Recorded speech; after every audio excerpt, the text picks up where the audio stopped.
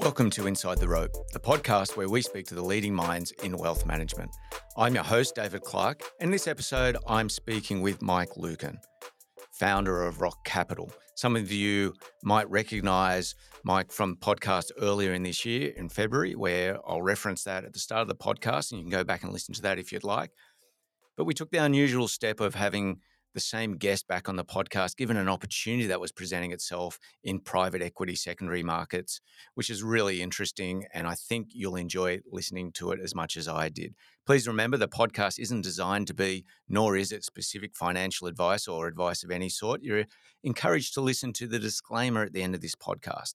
You are, however, encouraged to keep sending that information about what future guests you'd like to have on, and any feedback that you have through to me at david.clark@codacapital.com.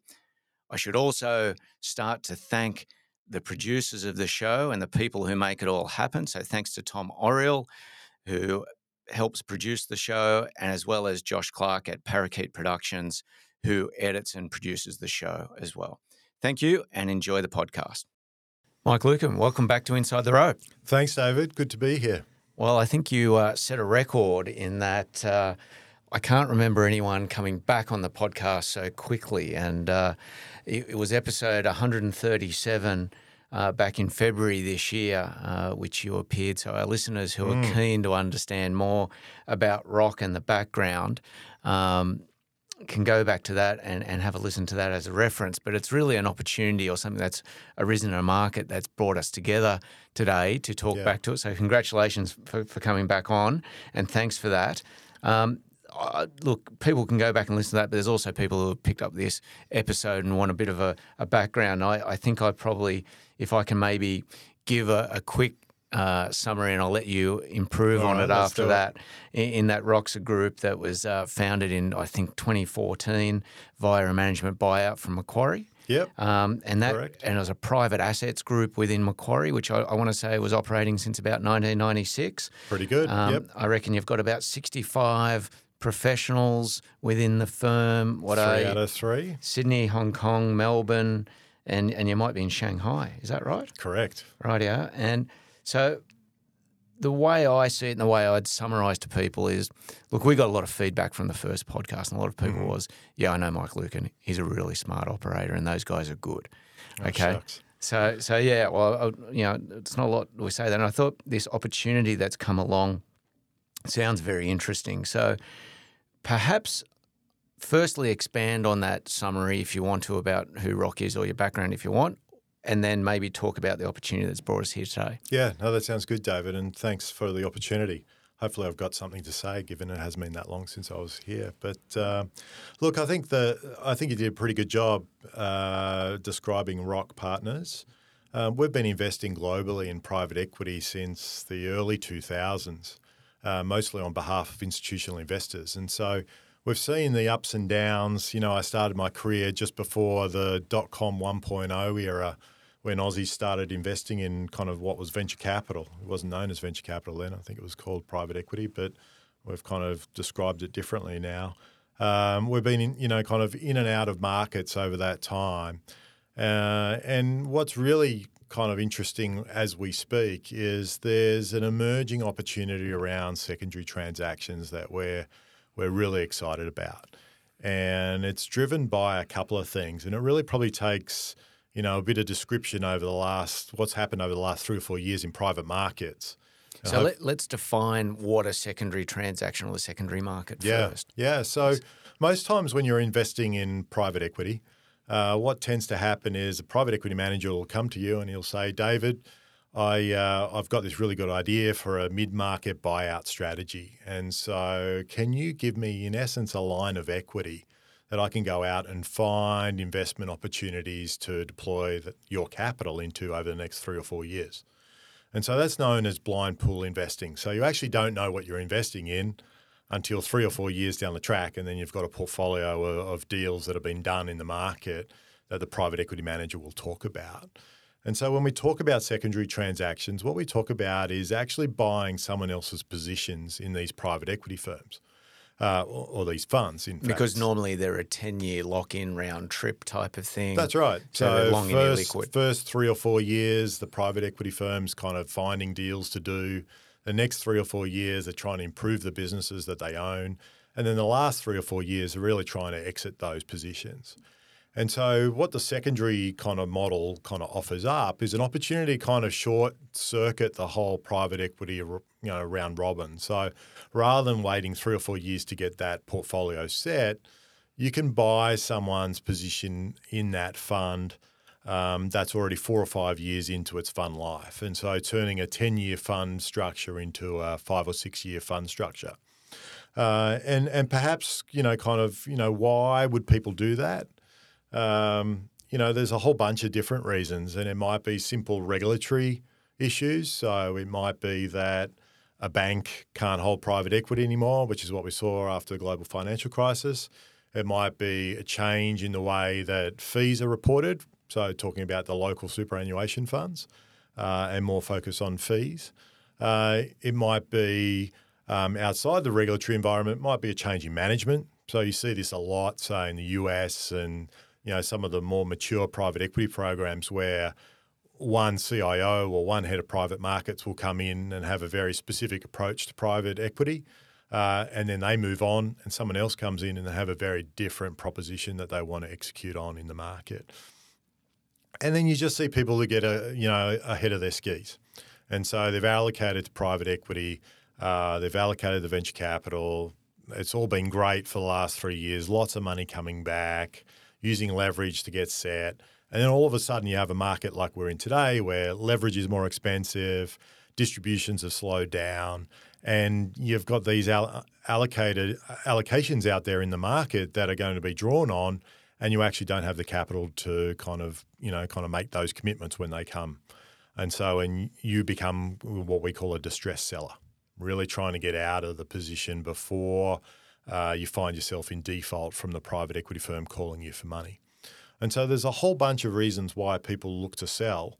And specifically today, one of the things we've seen is, over the last 3 or 4 years, this real kind of sprint in private markets. So you've seen, particularly kind of just after COVID, where the market kind of felt like people had kind of worked out that COVID was a thing, but it was going to be okay. And so what you saw is a lot of money go into venture capital, a lot of money go into private equity, a lot of money go into private markets more generally.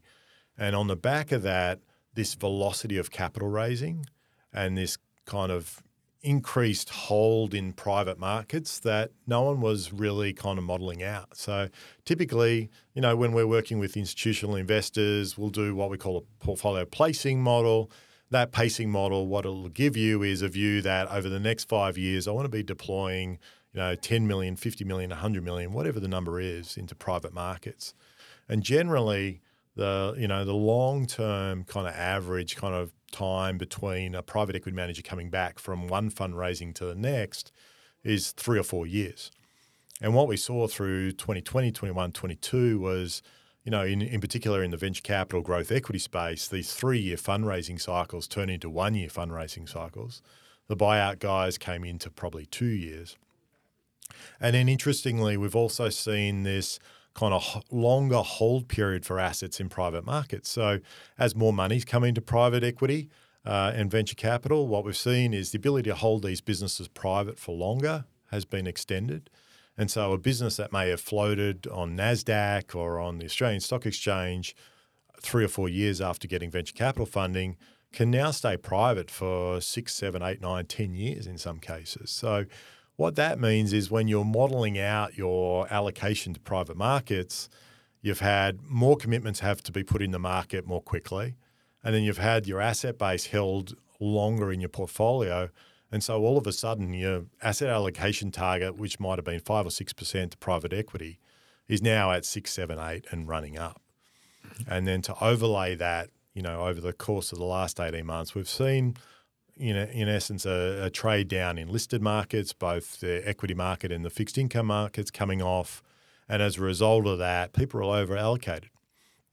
And, anecdotally, some investors in the US and Europe in particular are really over allocated. So having private equity firms come through our office over the last few weeks, we're hearing about traditional investors in private equity saying we can't actually invest for the next 18 months. We've got no money. We're waiting for distributions to come back.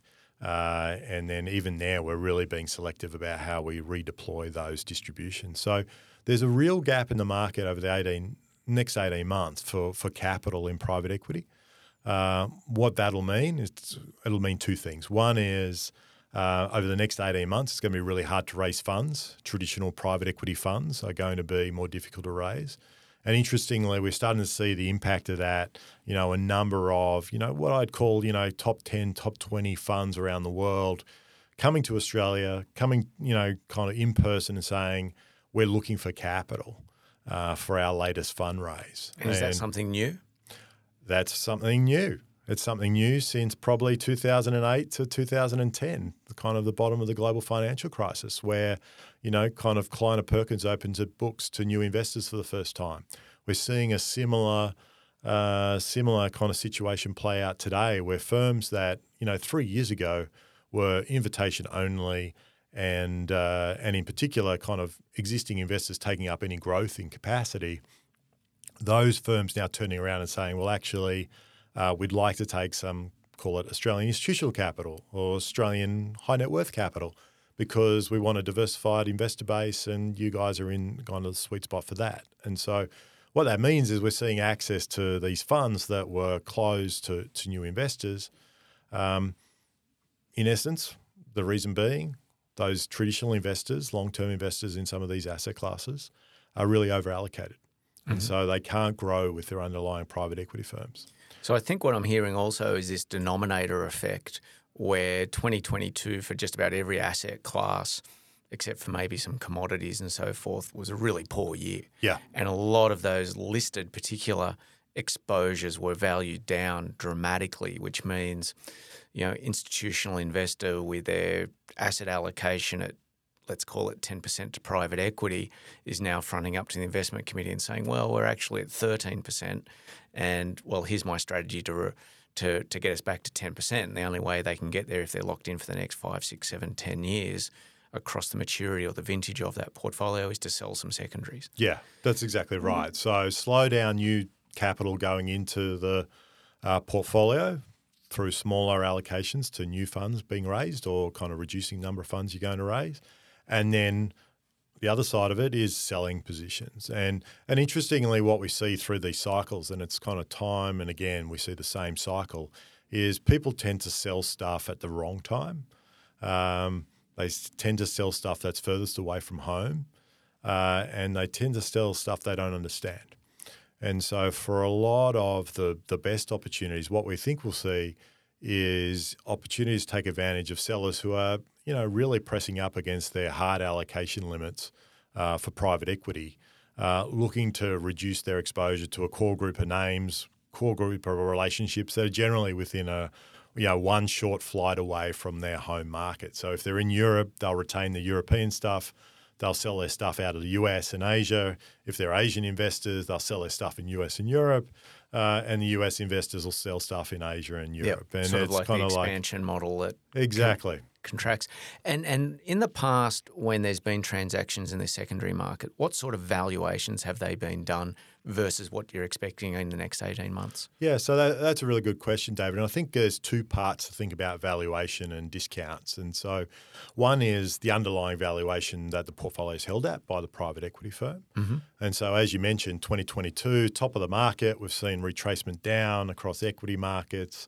I think you've had Canva down 30-odd%. Yeah, that's right. So give Canva as the example, right? If you kind of bought a secondary in Canva at a 20% discount to the valuation before that write down, you're actually buying it at a 10% premium to its current valuation.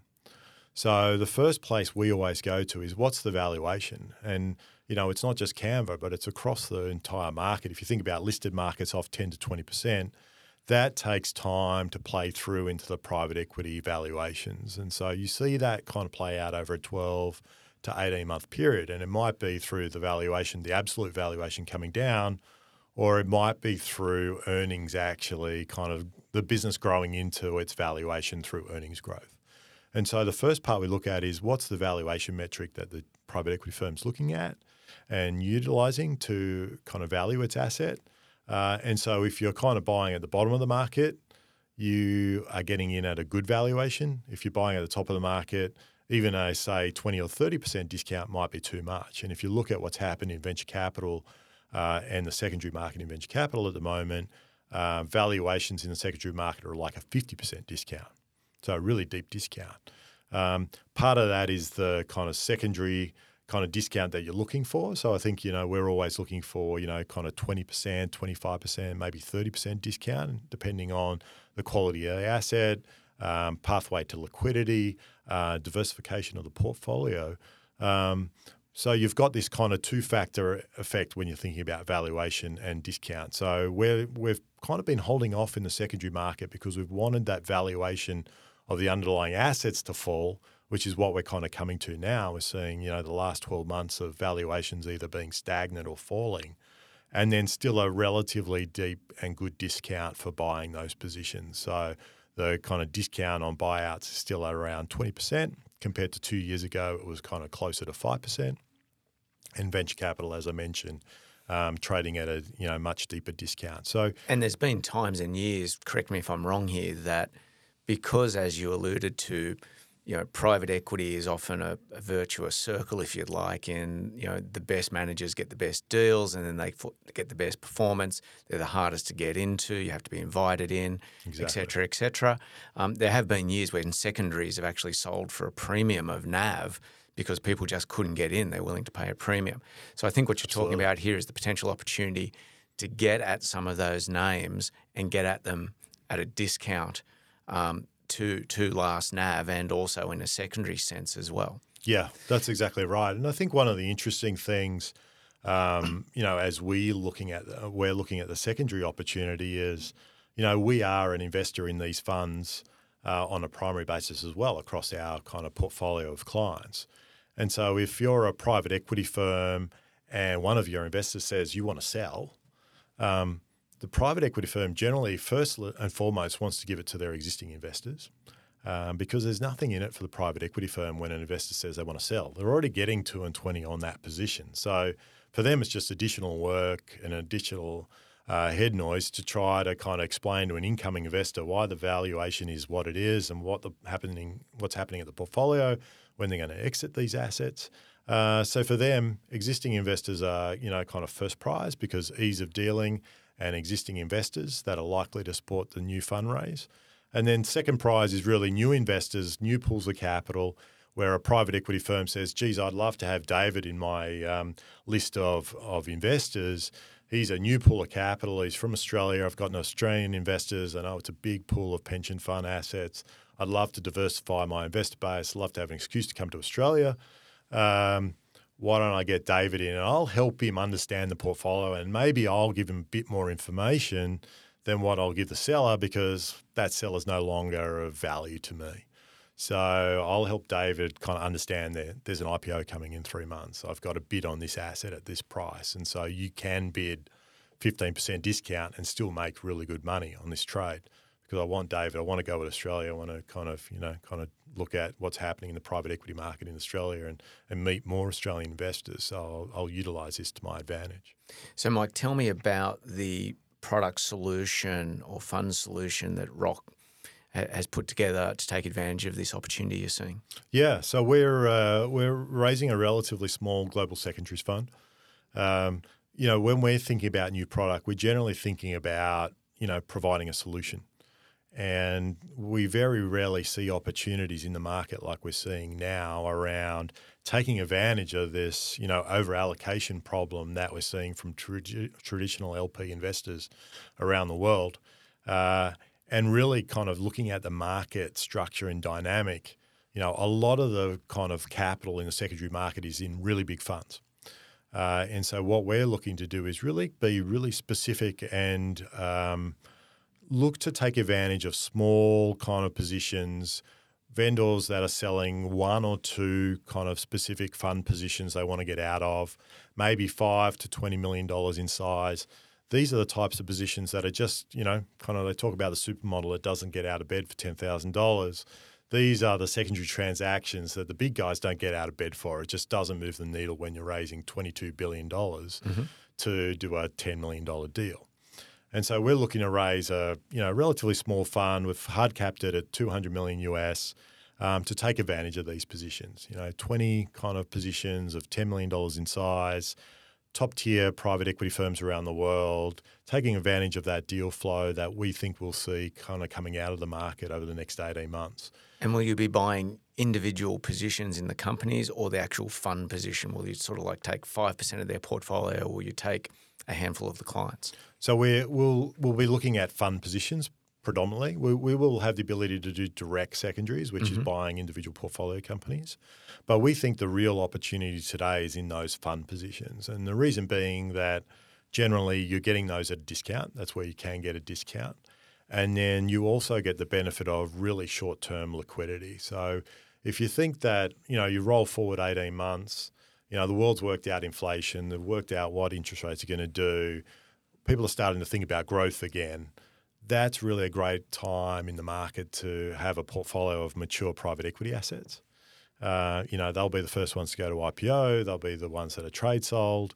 And so what you get by buying a fund position is you firstly get a discount. So it might be the 15%, it might be 30%, it might be whatever it is. But then also you got this really neat pathway to liquidity. You're not hanging around for 7 years waiting for liquidity from your private equity portfolio. So you sidestep the J curve. You sidestep the J curve. You've got a mature portfolio. It's 4 to 5 years old. Even your unrealized gains, hopefully you're starting to see in the portfolio happen from pretty much day one. And then you're already getting your money back. So if you're a new investor in private equity, this is a really good way to get set because you're not hanging around for 5 or 6 years to start seeing returns, and you're not waiting 7 or 8 years to see liquidity back. And the geographical spread you're talking about, if I've had a look at some of the documents, and I think you're talking about sort of 45% US, 25% Europe, and about 20% Australia. Yeah. And about a 10% to Asia and hard cap. But I noticed it seemed to be hard cap Asia 10%, not the rest. Talk to me about that sort of split and why. Yeah, so there's probably 2 reasons around that. One is we do offer a dedicated Asia secondaries fund, and so we don't want to have product in the market competing with itself for deal allocation. We've got a deal allocation policy, but in essence, the Asia fund is a different fund, and kind of we want to kind of give people the opportunity, if they want to do Asia in a bigger way, they can do the Asia fund specifically. I think also, the kind of what we're looking to achieve with this fund is really more reflective of a global private equity program. So the bulk of the money in private equity is in the US. The next largest market is Europe. We're a little bit overweight Australia, but I think, our investor base is Australia, so they will want to have some Australian exposure. And there's also, tax advantages to being kind of, investing in Australian investments. And so really kind of what we're trying to do with this fund is give people a, kind of beginner's guide to private equity. How do you get set in private equity? How do you build a global private equity program that's well diversified, that can give me money back quickly, that can give me a return straight off the bat, and almost have a one-stop shop. This is how you can deploy money globally into private equity. As people get more sophisticated and they get a better understanding of private equity, they might want to do our Asian secondaries fund more specifically. They can start taking a rifle shot at where they've got the conviction. Exactly right. In terms of, it's interesting you said there venture capital was known as private equity, and this is one of the things, very early on in my career, I was an analyst in a corporate finance team operating in the sort of capital raising space in that technology area.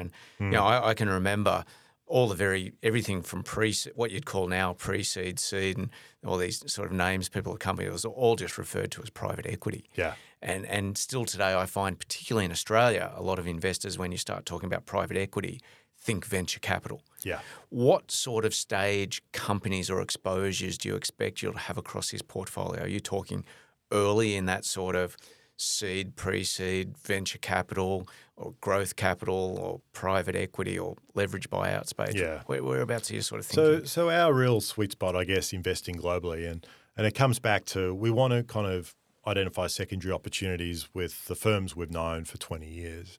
Our real sweet spot for everything we do in private equity is really what we call small cap, mid cap buyout.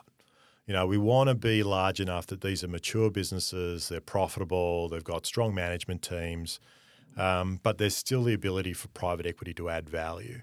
We're not relying on, the IPO window to exit. And, there's multiple shots at goal for selling a business.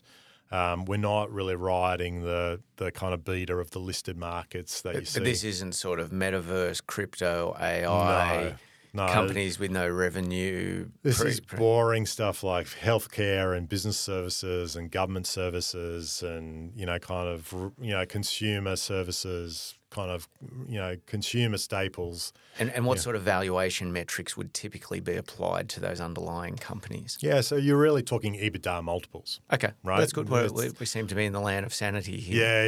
Yeah. We don't really get comfortable with eyeballs or click-throughs. That's not really our kind of thing. So, we can kind of get comfortable, with revenue multiples on some businesses where there's a clear unit economics that's profitable and a business that's on its pathway to strong profitability.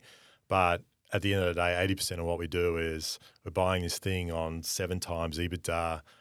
We can add to management. We can kind of improve the business and we can sell it on 10 times EBITDA to the next buyer. That's pretty repeatable and hence why we really focus on small cap, mid cap. It's where repeatability is best in private markets. You can roll out the same playbook and make money time and time and time again. Talk to me about why Roc for this type of transaction. I suspect the answer is somewhere in your unique position in the market that you play. Can you talk a little bit about that? Yeah, no, absolutely. So I think, what it comes back to is probably a couple of things. So firstly, we've been investing globally in private equity for over 20 years. And we've got the trust and confidence of a whole bunch of institutional investors to do that on their behalf. And so what that means is that we've got relationships with private equity firms around the world that want us as an investor, that know us, and we know them. So that's really important, particularly in this secondary transaction, as I spoke about, David, where there's nothing in it for the private equity firm. So for them, an easy, quick solution is best. And so having that longevity with these firms is really important. Secondarily, I think, the fact that we're an Australian firm, it's still remarkable how few Australian investors are investing in global private equity. And so you go to some of the best brands in the private equity market and they'll still say we've got no Australian investors and we'd love to have Australian investors. A private equity firm's always looking at diversity in their investor base because it speaks to the robustness of their business model. So the more diversified, the better. And Australia, so again, we kind of bat above our weight, I guess, or punch above our weight, given we are Australian, that most of these groups actually want more Australian representation on their LP. They've heard about our superannuation program. Yeah, and it's remarkable how many times they sit there and say, "Well, you guys are the second largest pool of capital in the world, and I can't get a cracker out of you guys, right?" So we can be that conduit, and I think that's really valuable. And then I think thirdly, we've been doing secondaries for a long time, and we have this real bottoms up approach to secondary transactions. So we talk about discounts, but really what we're trying to do is value things bottom up and say, how can we get this cheaper than what we think the intrinsic value is, and how much cheaper can we get it for? And then importantly, and I think this gets overlooked a little bit when people are thinking about secondaries, how quickly can we get our money back out, right? So ideally, if we put $1 into a secondary trade, we want to get $1 out within 2 years. And that really de-risks your kind of transaction. If you're really kind of playing with profit from year 2 on, you can take a longer term view from there. So we're really thinking about valuation, discount to valuation, quality of the portfolio, and then kind of pathway to liquidity. They're kind of the key things we're looking for. And what does the process look like? Is it a competitive process? Is it something put out to tender, or is this sort of a relationship phone call? Hey, can you guys take this office? Yeah, so it's probably breaks into 3 distinct segments when I think about it. So the first is you've got a brokerage market, just like any other market. There's a whole bunch of people that trade these things on a regular basis. A seller will come to them and say, "Can you sell my portfolio?" And they'll give us a ring and say, "Here's a book, bid on the book." And so we'll kind of play in those. Generally, where we're successful is if we've got an information advantage on, a small line item that's irrelevant to the broader portfolio, so we can pull that out and get a really good deal. Very different to public markets in terms of information flow and information availability, right? There's no insider trading rules in private markets. No, that's right, which is terrific. We love it. We love insider information when we're doing secondaries. It's kind of like the best way to make good money is taking advantage of that. And that really speaks to probably the second, So if I think about 1/3's probably broker driven, 1/3's probably outbound, kind of reaching out to investors in these funds. So we might do a AGM or a quarterly catch up or a lunch or whatever with a private equity firm, and they'll say, "Oh, Mike, we've got a great portfolio here. It's trading really strongly. And this business is going to IPO, and I've been hit by a trade buyer for this business, and the valuations are this." And so pretty quickly we can kind of sum that up and say, well, actually, buying that portfolio is really attractive as a secondary trade. I know I'm getting an uplift because the IPO is an uplift, the trade sale is an uplift. I know I'm getting liquidity back off the IPO and trade sale. So we'll actually then go out and say, private equity firm one, who are their investors? Let's ring all those investors in that fund and say, guys, we've got a deal for you. We'd love to buy your position in this fund. We'll pay you 90 cents in the dollar when, in fact, we know it's like going to trade at $1.50 in 3 weeks' time. And so we sometimes get hit from those. You never know unless you ask whether someone's a seller. And so we can take advantage of that and say, that's a really strong bid in the market. We should take that. And particularly if they don't have information. And it goes back to that, kind of ability to tap the information and being close to your relationships. That matters. And then the final third is really the private equity firms themselves. So they'll sit there and say, oh, geez, David's selling out. It's what a headache for me. I know the guys at Roc can do secondary transactions. I know they're efficient. They've been doing it for 20 years. They've done 100 trades. I'm going to give Mike a call and say, can you guys just kind of do a deal and buy these guys out? They want to go. And, if there's anything you need from me, I'm happy to help. But you guys know everything in the book anyway. So that's kind of probably a rough breakdown of how we see the market. So really 2/3 is really super proprietary stuff where we're using our information to take a view on the market and positions in the market that are looking to be sold. And then 1/3 is really working that broker market and being a little bit smarter around how we work that broker market. So we won't be bidding on billion-dollar transactions against, some of those large firms that use leverage to try to get returns. We're really going out and saying, well, that's $1 billion kind of trade, but that $20 million piece there, that one line item, I know better than whoever's going to buy the $1 billion trade, so I can bid on that separately and get a good deal. So it's really being, using our database, our networks, our relationships to drive good deal flow. And Mike, talk to me a little bit about alignment of interest between yourselves as the general partner and the key principals of the firm. How do you guys align with potential investors into this fund? Yeah, no, look, it's a really good point. And I think I mentioned in the last podcast how important kind of following the money and alignment of interest is in this game. And so, look, kind of one of the reasons for founding the business was getting stronger alignment. So, we're all investors in the fund. We'll be a couple of % of the total fund will come from, the kind of members of the Roc team. We have, performance, fees as the key way we get remunerated. Which are roughly? Roughly 20% of profits above an 8% and really driven by cash back. So we need to deliver all the capital back and an 8% return, and then we get 20% of proceeds once we get over that threshold. So very much back-ended about, sharing in the upside once we've delivered good returns back to investors. And then, Roc's employee-owned, 70% employee-owned. So our reputations are everything. If we do a bad job investing in this fund or any other fund, it really takes kind of a lot of value out of the Roc franchise. So we only really want to launch these kinds of products where there's a great opportunity in the market. We prefer to be nimble and raise smaller pools of capital, small windows, get them invested, get them right at the right time in the cycle, and then maybe, if the market rallies 50, 60, 70%, we'll all be happy, right? But we may not come back to market with a fund too in that scenario. So really kind of about that alignment and, we'll obviously, put plenty of capital in behind it, because we do see it as probably the best opportunity out there in the kind of private equity funds market at the moment.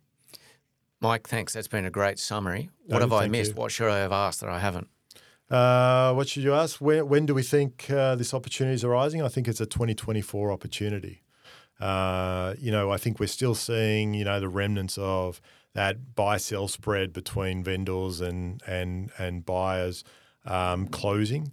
That's going to continue over the next 6 months. And then really 2024, I think we'll start to see, not only people need to kind of push stuff out, a lot of the Northern Hemisphere operate on calendar years. So there'll be a whole bunch of investment committees sitting out there at the end of 23 saying, we are over allocated by 3, 4, 5%. We need to get this down. Guys, go out and appoint someone to sell 5% of our program. And so I think we're really kind of setting this up for a 2024 investment period. And you're going to be calling the fund over a 3-year period. Is capital called structure? Yeah, that's right. Capital call structure over a 3-year period, probably more front-ended than your traditional private equity fund, given most of the investments 24. we'll be making will be relatively fully funded up front.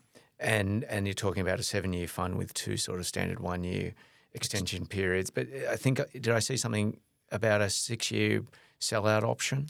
Yeah, so we're basically giving people the opportunity to kind of take a liquidity option at year 6. So, in essence, what we want to do is give people the opportunity to kind of have a relatively, kind of short exposure to private equity. Give people the opportunity, if they have a good experience, stay in, or, if they kind of need to kind of create liquidity for themselves, then we can kind of facilitate a liquidity mechanism. But I think, the typical investment, we'll be trying to make is a private equity fund that's 4 or 5 or 6 years old. And so we're pretty confident that by year 6, we'll be pretty well through, most of the fund, kind of investment period, and we'll potentially be left with a relatively small tail. So we think that liquidity option, while it's there as a backstop, our view is we want to give people not only their capital back in that 6-year period, but, a genuine amount of their profit as well. How do you finance or structure that option there for people to sell out? Are you actually selling the underlyings, or are you using payments back? How do you do that if you're not selling the portfolio? Yeah, so we won't need to sell the portfolio. We'll have a debt facility in place to take advantage of that, to kind of fulfill that. Alternatively, we'll have, other investors that will look to come into, kind of provide that liquidity at that point in time. In essence, you'll have this great secondary by then. It'll be really mature and throwing off a lot of liquidity. So we're pretty comfortable that, the liquidity there at the back end will be there for people who want to go. Mike, thanks for joining us inside the rope for the second time in 2023. Thanks, David. Really appreciate the opportunity. Thank you for listening to Inside the Rope with David Clark. Be sure to subscribe to this podcast on iTunes. You can connect with David by visiting codacapital.com.